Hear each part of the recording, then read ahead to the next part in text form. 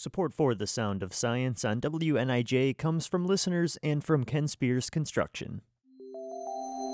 Hello, I'm Holly from NIU STEAM, and welcome to a special spooky episode of The Sound of Science on WNIJ. I'm Ann Scholl, and I'm also with NIU STEAM.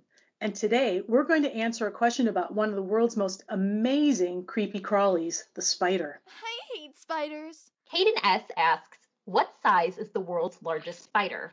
What is the largest species of spider? The world's largest spider ever caught is the Goliath bird eater, which happens to be the heaviest spider with the biggest mass.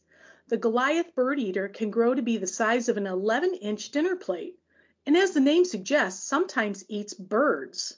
The world's widest spider, with longer legs and a bigger appearance, is the giant huntsman spider, which can have a leg span of up to 12 inches.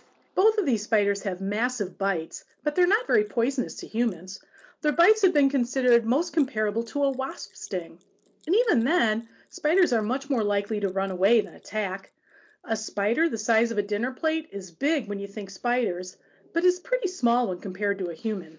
The Goliath bird eater is native to South America, and the huntsman spider is native to Asia, so you won't be finding any of these creepy crawlies here at NIU.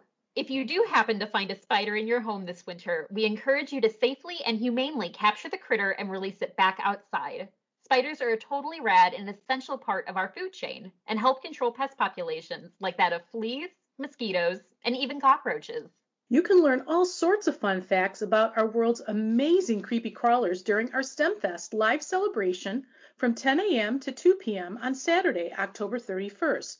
Doctoral student Ellie Taylor joins us in the Husky Hall to talk about why most traditionally feared insects aren't really that scary after all. We hope to see you at our STEMFest live celebration. Thanks for tuning in to The Sound of Science on WNIJ, where you learn something new every day.